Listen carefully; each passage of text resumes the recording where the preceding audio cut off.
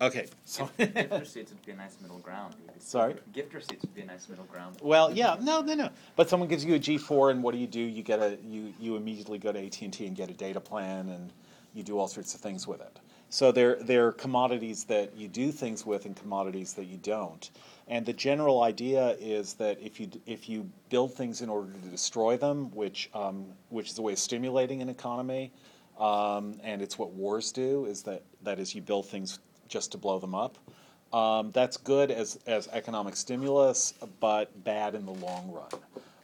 What's good in the long run is if everything that is produced enters into further cycles of production and cycles of demand. So if someone gives you a sweater and you wear it, then it'll keep you warm. That's good.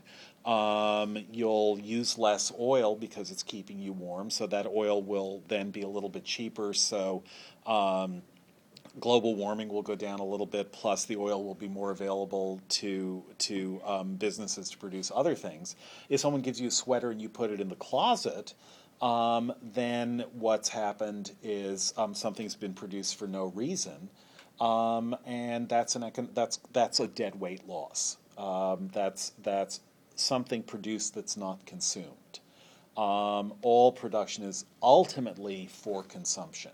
Or should be. That's what efficiency in an economy is, that ultimately and everything produced gets consumed, where consumption is how the society reproduces itself. If you eat pizza, you may say it's junk food, but then you don't eat something else, and then you're alive in order to do more and engage in more economic activity.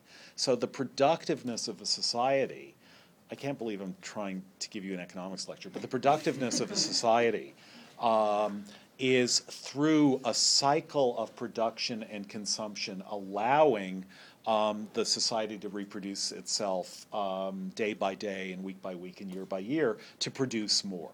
And everything that is thrown out, food that's thrown out and so on, someone cooks you a really nice meal because they think they're being nice to you, but it's stuff you hate, so you feed it to the dog.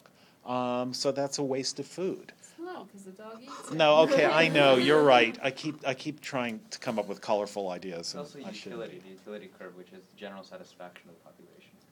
That's factored in. Yeah, yes, it is factored in. Yeah. Well, it's sort of like that moment in the Odyssey when... oh, nice. When, I forget if it was either Nestor or Menelaus offers Telemachus horses, and he says, no, we can't use horses in Ithaca, give me something because it's rocky and hilly. I can actually Yeah. use, Yeah. Yeah. Yeah. Okay. So just quickly to say to give you the kind of general rituals in gift economy, and then we'll get back to funeral games. But the general rituals in gift economy are the giver has a bond with the receiver, where that bond is that the receiver has to be nice to the giver, and being nice to the giver means not immediately giving something back, but accepting the obligation. Eventually, the receiver has to give something back to the giver. And that is how exchange originally works in all societies. That is, between people and also even more so between societies. That is, that one society will say, oh, we like you so much, here we've made, we have all this grain, we would like you to have it. And the other society thinks, oh, wow, all this grain, they're a great society and we're grateful. But then 6 months later, the second society says, you're so nice to us and we like you so much, and we've caught all these fish now, and we'd like you to have these fish. And then what's actually happening from a non-psychological point of view is you just get exchange. One society produces grain, one society produces fish. And every 6 months when the grain harvest comes in, those who produce grain give the grain to the fish-producing society, and 6 months later the fish-producing society pays them back in fish. And that's just exchange, but it's not exchange that feels like exchange to its actors. It feels like generosity going back and forth. Now, However, the important thing to see is that part of generosity is being willing to accept a gift. And part of aggression is refusing to accept a gift from someone, which is what Achilles does to Agamemnon when he makes his embassy.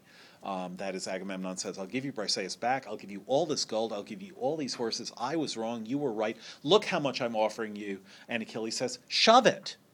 And again, the impulse to say, shove it, is exactly, just think of how you feel psychologically when you say that to someone.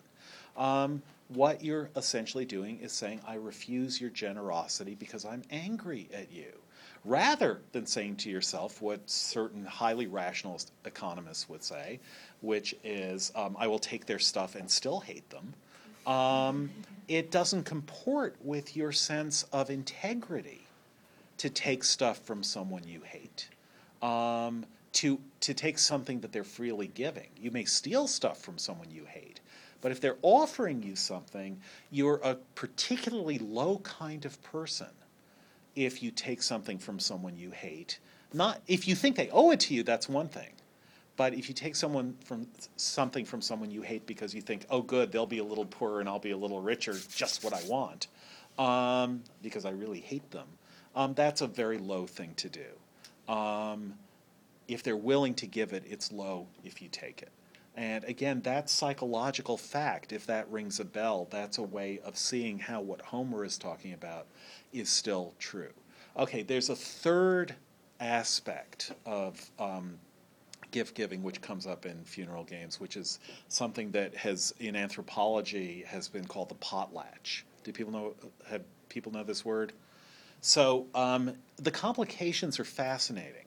So in the Pacific Northwest, which is where this was studied most extensively and vividly, what the Tlingit and the Quakiutl Native Americans used to do is, instead of giving gifts, so they're very elaborate rituals of gift giving, and I'll just say that part of the ritual of gift giving is that you always, the proper way to do it in many cultures will turn out to be that not only do you give someone a fabulous gift, but you also deprecate how good a gift it is. You know, you give someone an Hermes scarf, since we have to get Hermes back into this.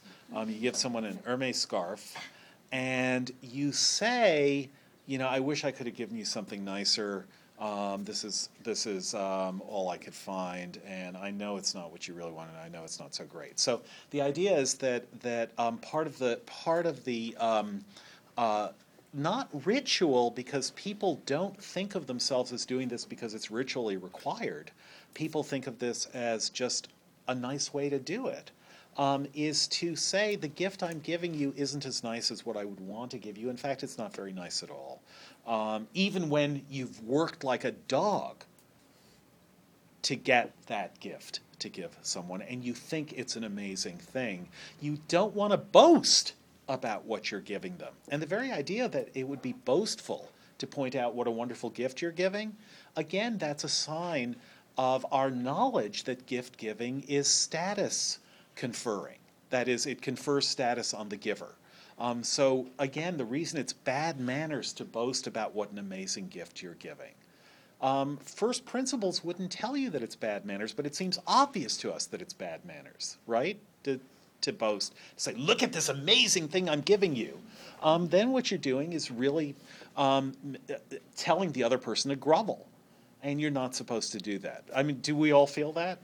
I know that your parents have said to you, look at this amazing thing I'm giving you, and look how you repay us. But I'm saying in relationships among equals. Parents are allowed to boast about what they're giving you because they already have the status with respect to you. But if you're in love with someone, or if someone's a close friend of yours, or you want someone to be a friend of yours, one thing that you will never do is saying, look, here's something that's really amazing that I'm giving you. They have to notice it's amazing, but you're not supposed to tell them that it's amazing. And so that fact can lead to well, there's in among the Maori, there's a standard thing to say, which is kind of ritualized. But the people who do it don't think it's ritualized. But I think it was Boas observed this, that someone gave someone else a diamond, and what they said is, take this poor gift. I'm sorry, it's all I had. It was I found it in my food, and it's not even, you can't even eat it. But it's what I got. So they're treating it as though it's like a chicken bone. And the idea is that it's a diamond, but the person giving it is basically not saying, look, a diamond, but look at this, it's nothing. What the Klingon and Quakiutl used to do is to take this to its logical extreme, which is they would say, I know that giving you a gift would put you under obligation to me. That would be terrible. I certainly don't want you to feel obliged to me. So instead of giving you this gift, I'm actually going to burn it. So here's some beautiful blankets. I would give them to you, but then you would feel under obligation. I'll throw them in the fire. Or actually, here's some money. I would love to give it to you, but you would feel terrible. Look, I'll just throw it into the sea. And that's what they used to do. And that's called the potlatch. It's actually the destruction. Rather than giving gifts, gifts are destroyed. And sorry? Who did this? Well, a lot of societies do it, but it was vividly and well studied among the Quakiutl and the Tlingit in the Pacific Northwest. But every year, Venice, for example, the city of Venice would symbolically, but again, think about why the symbolism works, they would throw a golden ring into the sea, into the Adriatic Sea every year. The Doge of Venice would throw a ring into the sea. The way they explained it is this shows the marriage of the city of Venice with the sea, because Venice was a maritime, the great maritime power. But the idea that you give someone precious metal as a way of sealing a bond with them, which is what giving a ring is in marriage, that's another version of the gift economy. With this ring I thee wed, because I give you this precious band of gold, and now you owe me. And it's not, now you owe me, but it's rather, look, here's a sign of my love me back. And the exchange of rings again, think about the fact that the exchange of rings in marriage doesn't cancel out. It's not, oh yeah, you gave me a $500 ring and I'm giving you a $500 ring, so we're even. It's rather each of us owes the other. That's the idea of marriage, that each person now owes something to the other person, and the exchange of rings is the symbol, but it's a symbol of its own symbolism, you could say. So all these things, they're a million different phenomena of this sort of gift giving. But again, one aspect of it is that the generosity that the receiver owes the giver is that the receiver has to not show ingratitude by paying back too quickly. And so there's something generous in getting horses, and there's something generous in accepting the horses. And it's, again, I think everyone's been in this position also, that if someone says, I really can't take that from you, no, I really can't, that's a rejection. That's a ticklish situation, because the person's saying, no, I really can't take that from you. They think they're being nice to you. But if you really want them to have it, you'll feel spurned by that. And that, again, is a delicate and tricky social situation. And that delicate and tricky social situation is something that Homer is writing about all over the place. Kiss the hand of the person who has killed your son, and then actually feel gratitude when he gives you your son's body back. In effect, what Achilles is saying is, so Priam says, okay, you've given me my son back, that's great, I think I'll be going. And Achilles says, if you go now, I may kill you. That is, don't show this ingratitude. You have to eat with me. I've given you your son's body back, but you have to eat with me now. You have to show that something real happened here and that you weren't just doing it only to get your son's body back. Eat with me or I'll kill you. is essentially what he says. And that really is the starkest of all choices. Eat or die. Take my generosity or die. Because generosity is what's counter to death. That's the law of hospitality. Those are the laws of hospitality. Athena has a great account of them, which I hope you noticed in the Odyssey. So that idea is, again,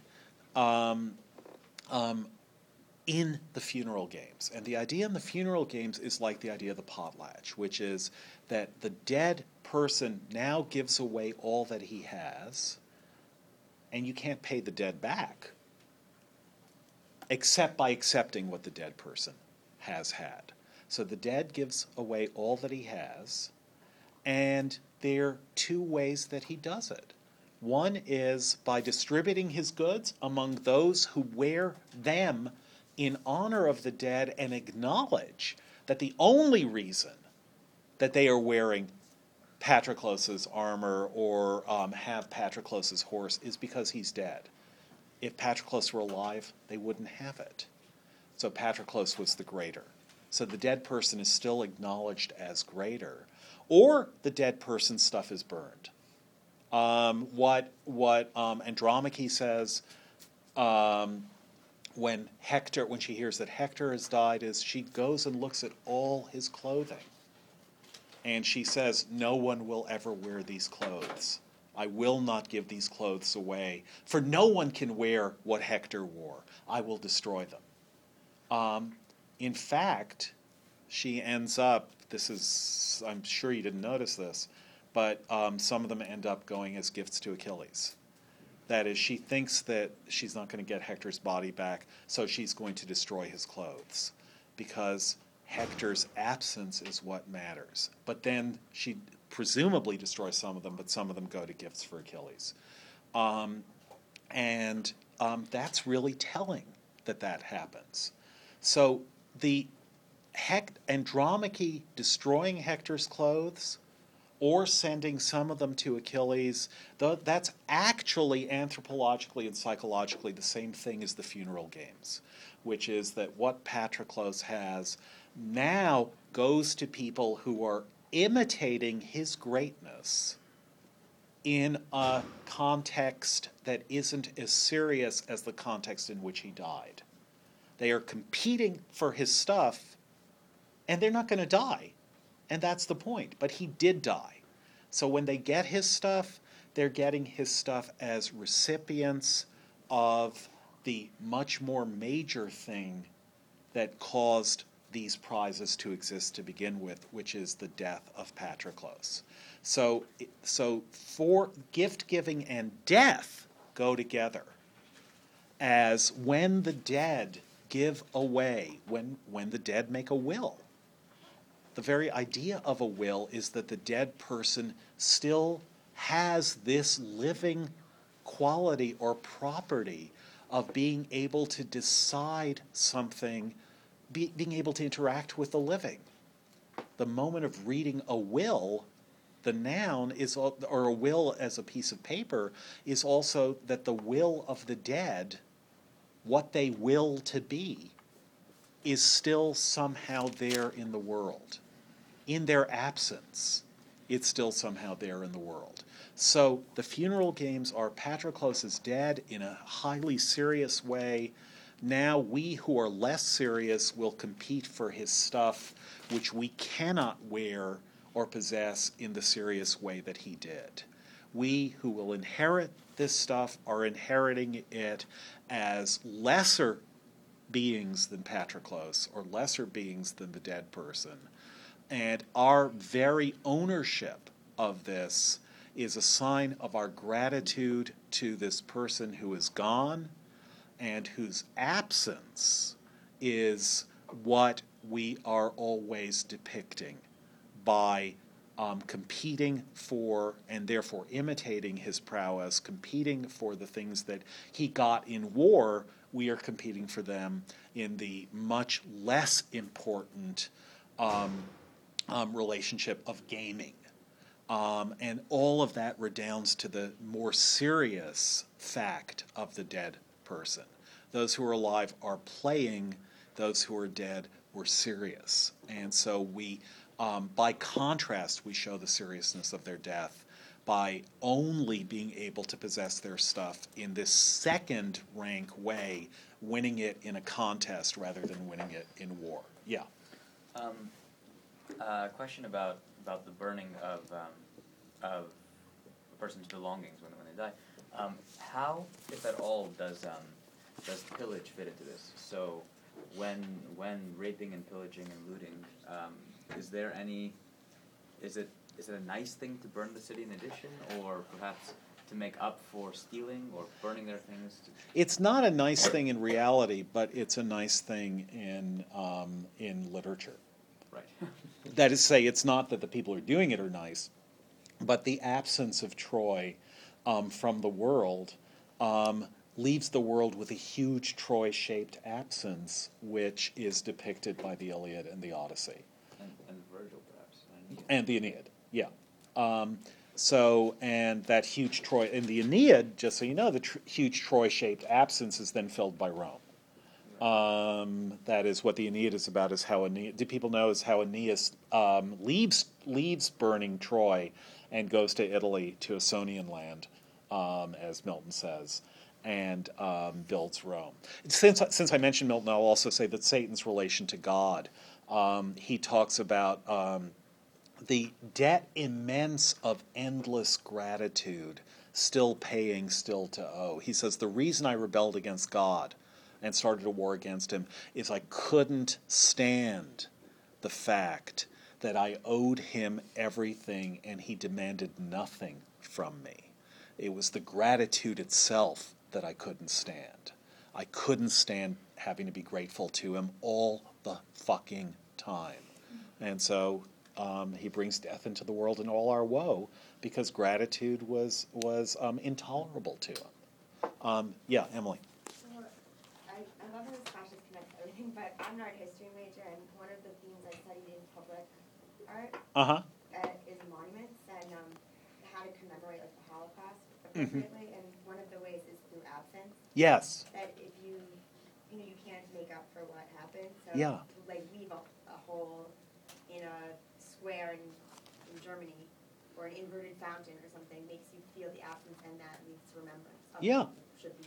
Yeah, and and that's exactly right. But just think also of the riderless horse in funerals. The whole point is the person who should be riding that horse is dead.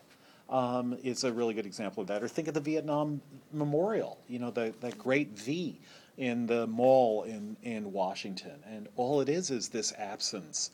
The names of the dead, but no statues about them. I mean, the huge argument was, look, why aren't there statues of the dead? Then they would be, we would be honoring them. And those who think the Vietnam Memorial's amazing think the absence of the dead is even more powerful than their memorialization in sculpture, in stone.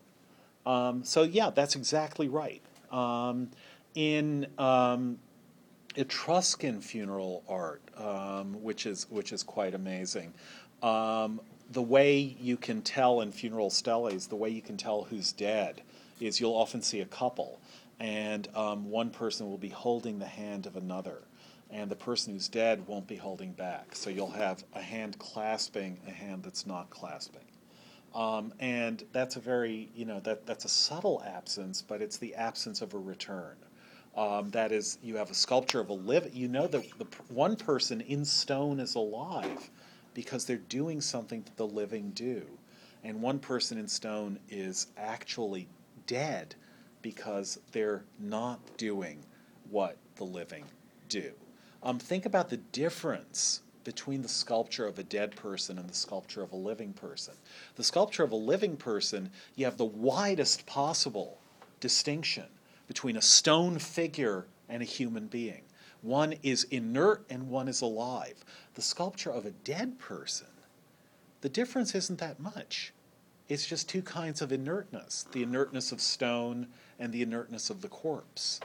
So that's why there are very few depictions of dead people in sculpture, except in those funeral steles. That's why the World War II memorial, which is right next to or right near the Vietnam Memorial, or no, I guess there was another commissioned Vietnam Memorial which showed some soldiers. Those soldiers are living. Sculptures of the dead tend to represent them as living, not represent them as dead. In either case, these are two forms of absence. They should be living, but all that's left is this stone showing what they looked like when they were alive, but they're not alive. Or they should be living, but they're gone, so there's nothing. And for a lot of people, the second is the more profound way of memorializing the dead, the riderless horse way. But ultimately, they're the same idea. Yeah. I also think there's this huge, common anxiety amongst all the characters about fading into obscurity after death. Yeah. And this, part of living life is securing your remembrance after death. Yes, exactly. No, that's exactly right. And how do you secure your remembrance? Well, from the singers. And so one of the things, so there's a bunch of things now that we can finally start talking about the Odyssey. There are a bunch of things to notice from the start, and a bunch of ways that it's very like the Iliad, but a bunch of ways that it's not just more of the same. That is, there's a reason that Homer went to the Odyssey after the Iliad. He was doing something different. He was telling a different kind of story. And it's really worth noticing that it's a different kind of story, that you can't, from the Iliad, you could not imagine the Odyssey. And from the Odyssey, you could not imagine the Iliad. It's not, oh, yay, Homer has two epics, but if we only had one, that would be fine. It's a little bit like Shakespeare, where, if you had one Shakespearean tragedy, or if you were, the world is being destroyed by global warming, and you are given a Kindle, but there isn't a lot of memory, and you have to bring as much of human literature as you can. For the Shakespeare part of that, if you're entitled to bring two Shakespeare plays, you might say Hamlet and King Lear are the two greatest plays by Shakespeare, but you would nevertheless do a lot better to take one tragedy and one comedy. That is, you can't, from Hamlet, you might be able to guess at King Lear. From Twelfth Night, you might be able to guess at A Midsummer Night's Dream, but you couldn't guess Twelfth Night from Hamlet. And you couldn't guess Hamlet from Twelfth Night. The same is true of the Iliad and the Odyssey. They are as different as two different kinds of Shakespeare plays. And to get a full sense of Homer, you really need both. You don't get to diminishing returns by reading both epics in Homer. And that's a crucial thing to see. So there are lots of different things. Obviously, there are a lot of relationships between them, and Homer is returning to a lot of the issues in the Iliad and reminding you of them. But there are also a lot of really crucial differences. One thing to notice from the start, this is sort of minor and major simultaneously. One thing to notice from the start is that the singers, the bards, the moment that we saw in the Iliad when Achilles is playing the lyre, there are a lot of people like that in the Odyssey. From the start, there are a lot of different poets who are singing these tales. And Homer is, that question of glory and the question of the telling of the tale, that's something that occurs over and over again, gets thematized over and over again in the Odyssey.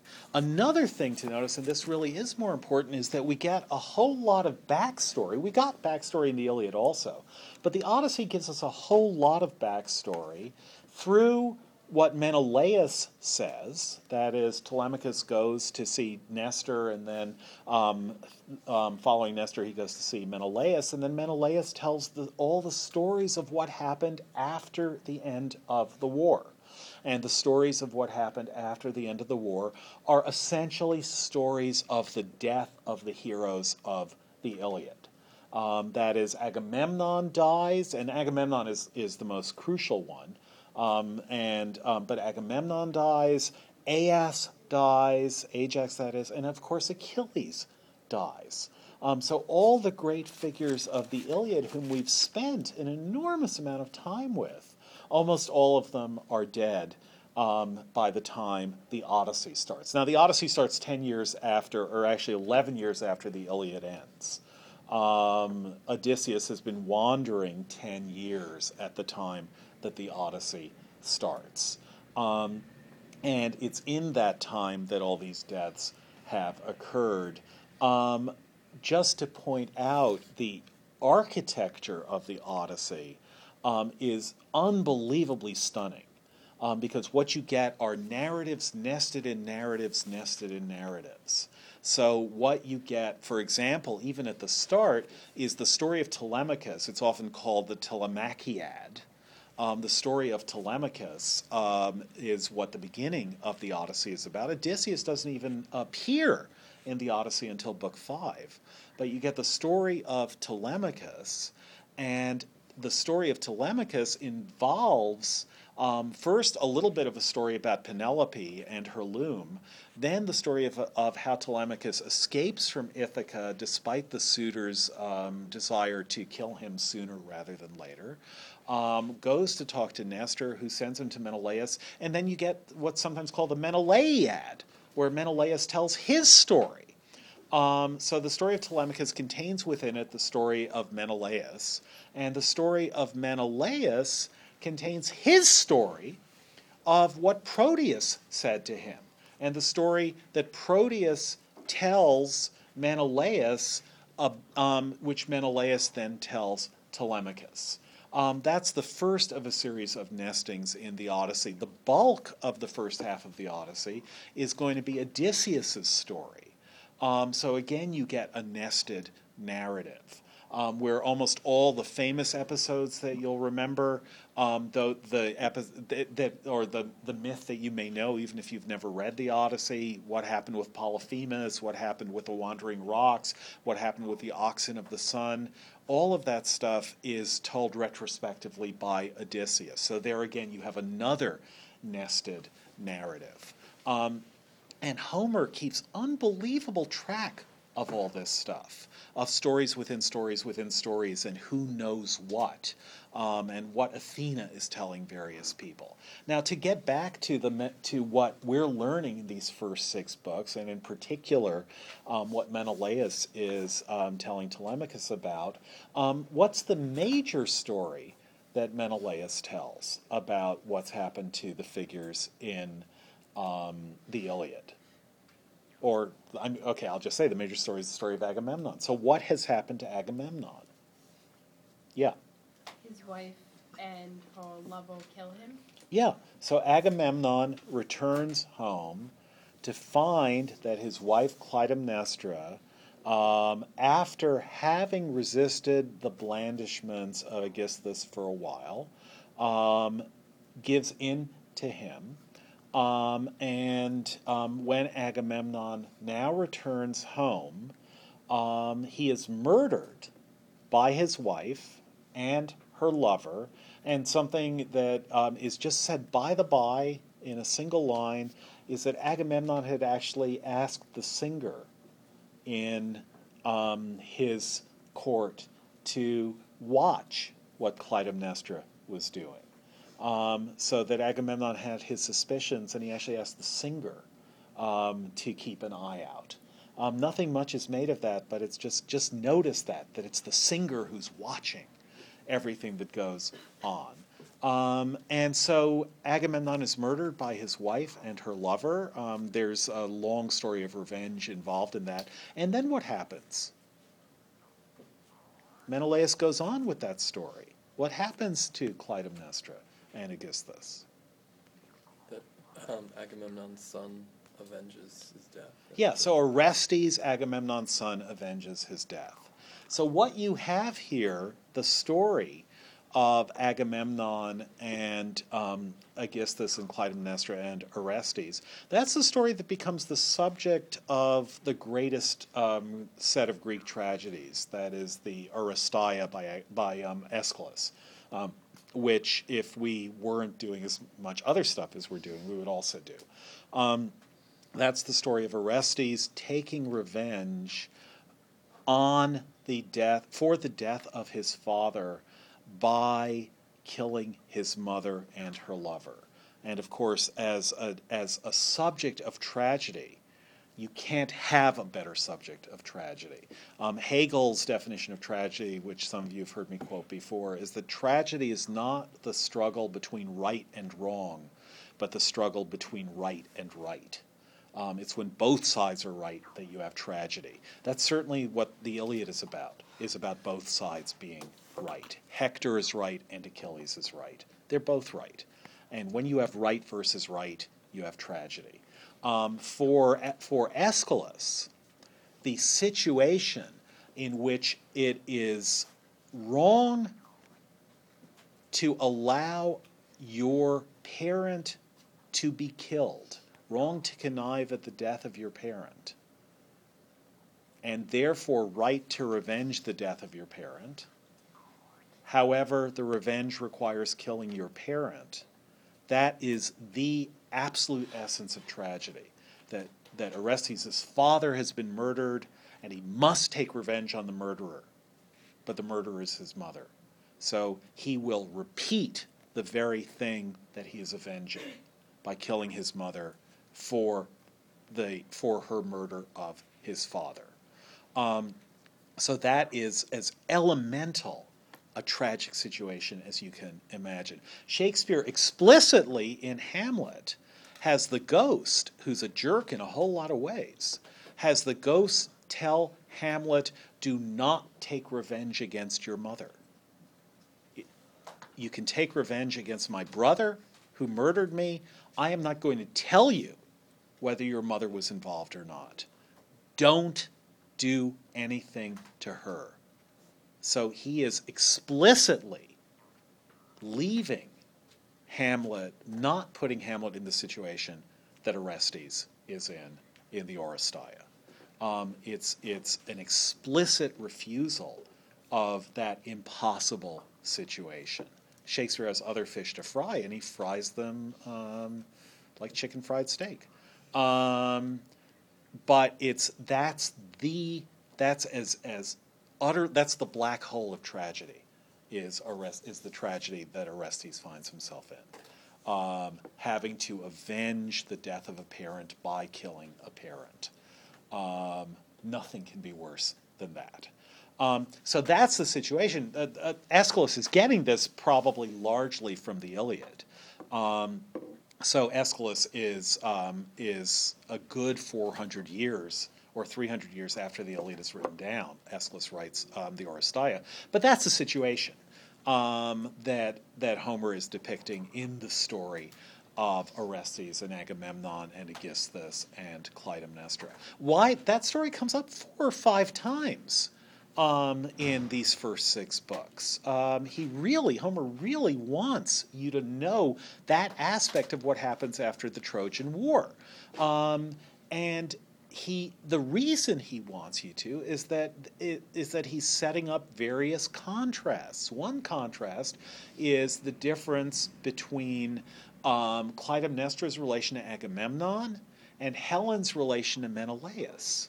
That is that Menelaus and Helen reconcile after the Trojan War. And even though Helen has more or less done to Menelaus what Clytemnestra has done to Agamemnon, which is dumped him for another guy. After feeling ambivalent about doing it, she does do it. Clytemnestra doesn't return to Agamemnon, whereas Helen does return to Menelaus, and they reconcile. So here are 2 possibilities for male-female husband-wife stories of a husband and wife. One, the wife leaves the husband and then murders him. Another, the wife leaves the husband and returns to him. Now, one of the stories that Menelaus tells, which is a story about Odysseus also, is what Helen did when the Trojan horse was brought into Troy. What does Helen do? Do people remember? Yeah. She calls out in the voices of their wives. Yeah, all the men inside. In an amazing way. And just think how elegant and beautiful this anecdote is that she calls to all the men in the horse in the voices. She imitates the voices of their wives, and they are just desperate to reply. So she's calling in the voice. She actually is the wife of one of the people on the horse, Menelaus, but she starts calling in the voice of all the people in the horse, and their desperation to be back home is such that it overrules their knowledge that there's no way their wives are in Troy. And the point is that they have this almost instinctive desire to respond, even though such a response would be suicidal. And it's Odysseus alone who manages to prevent that from happening. So this is a story about Odysseus' brilliance, that he's not fooled by Helen, who calls to him in the voice of Penelope. Now, again, the amazing thing about that is that it's setting up a really important climactic moment in the Odyssey, which is the return, when Odysseus and Penelope do come together finally at the end, when Odysseus and Penelope are reunited. That a false reunion is not good enough for Odysseus. He's not fooled by it. It's setting up how the true reunion, which is an amazing set of incidents, will occur.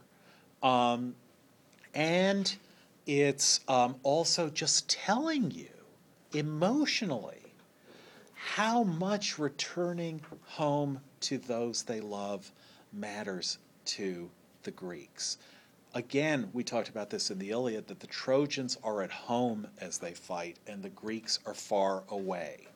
The expeditionary force of the Achaeans is a force. They are lonely and miserable, whereas the Trojans are fighting for their homeland, but they are also with those that they love. Hector is with Astyanax. Odysseus, we saw in the Iliad, says that he's proud to be the father of Telemachus. That's how he describes himself, but he left Telemachus as an infant. Telemachus is now about 20, so he was just a little baby when Odysseus left. Alona. So, I don't know, I'm kind of curious more about the story. Did Penelope know that they were in the horse? Penelope or Helen? Helen, no. Did she know they were in the horse, and did she try to sabotage them? I mean, she could have just said they're in the horse. No, she didn't.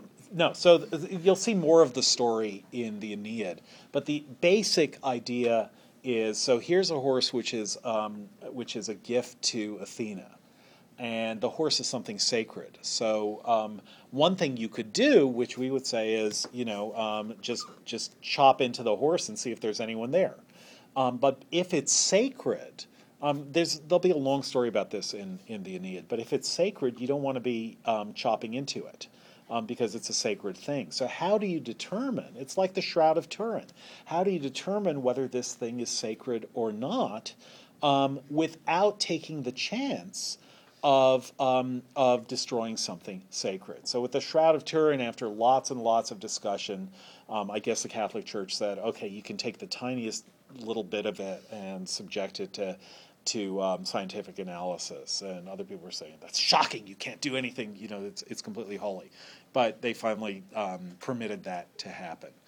With the Trojan horse, they're not going to go chopping into the Trojan horse to see whether it's a trick or not, in case it isn't a trick, because if it isn't a trick, boy, are the gods going to be pissed. So they can't take that chance. So they try other ways, and Helen, who is on the side of the Trojans, and who is the most seductive human being alive, according to People magazine. Helen does do all the voices. This is going to be picked up. Another thing that this is setting up is the siren song for Odysseus. That is, that Helen is sort of the first siren in the Odyssey. So you guys haven't come to the siren song yet, but you've heard the phrase, and some of you know the story. So Helen, so the idea is to see whether the Trojan horse is really sacred or whether it's a trick. But if it's sacred, you can't treat it as a trick or you're in trouble. So what the Trojans are trying to do is figure out ways of seeing whether there might be Greeks hidden inside or not. Helen doesn't know, but she's trying to find out. And she's trying to help the Trojans to find out. Yeah. But if her husband is on the horse and she loves her husband, why is she not? Because she loves Paris. Helen is like Briseis and Chryseis and various other things. The question of who the women, I mean, it's actually an extremely important question, which is that the Iliad has set things up so that although Helen feels some guilt about having gone off with Paris, she's also glad to have gone off with Paris. In the Iliad, except for Andromache, women do not have the power of self-determination, even with respect to who they will love. That is to say, the Iliad is very much about absolute male dominance, but it's not that that's what Homer believes.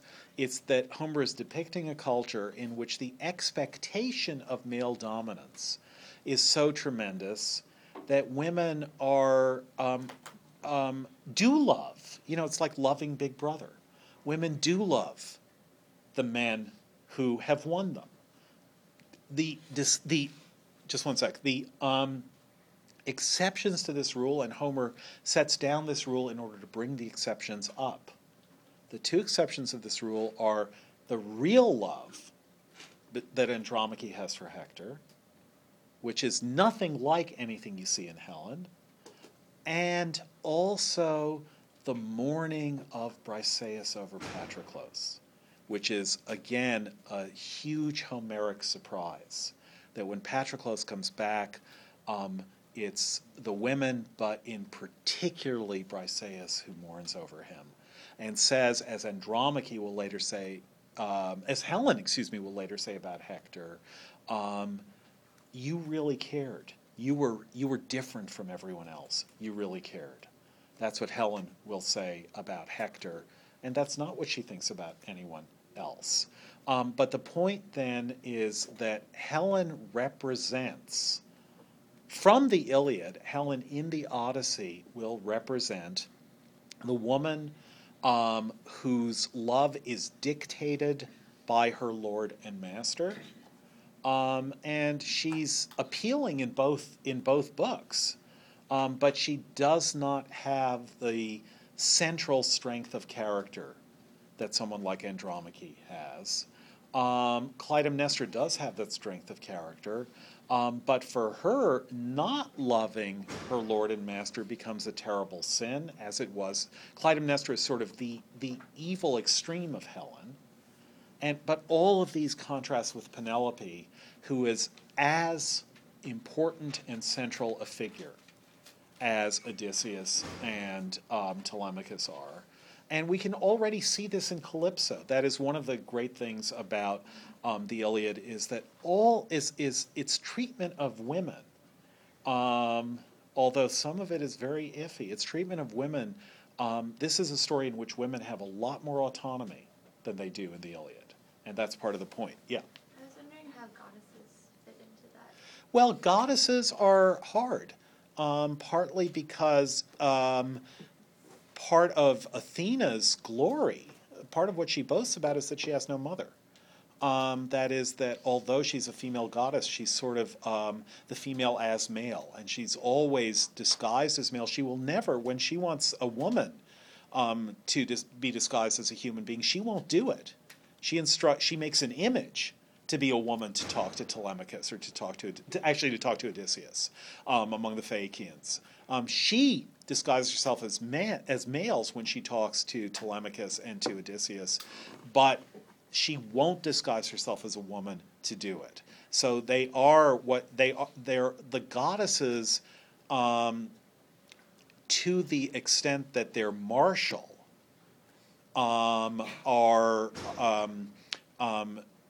Depict themselves as male.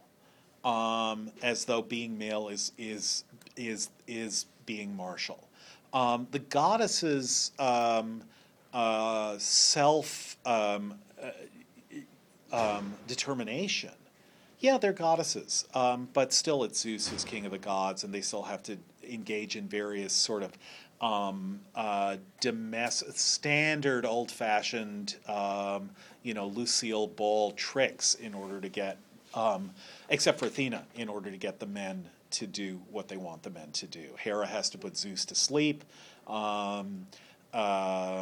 Aphrodite has to do blandishments. Thetis has to embrace Zeus by the knees, and so on. So the goddesses are also subordinate. It's very upper class subordination, but it's still subordination.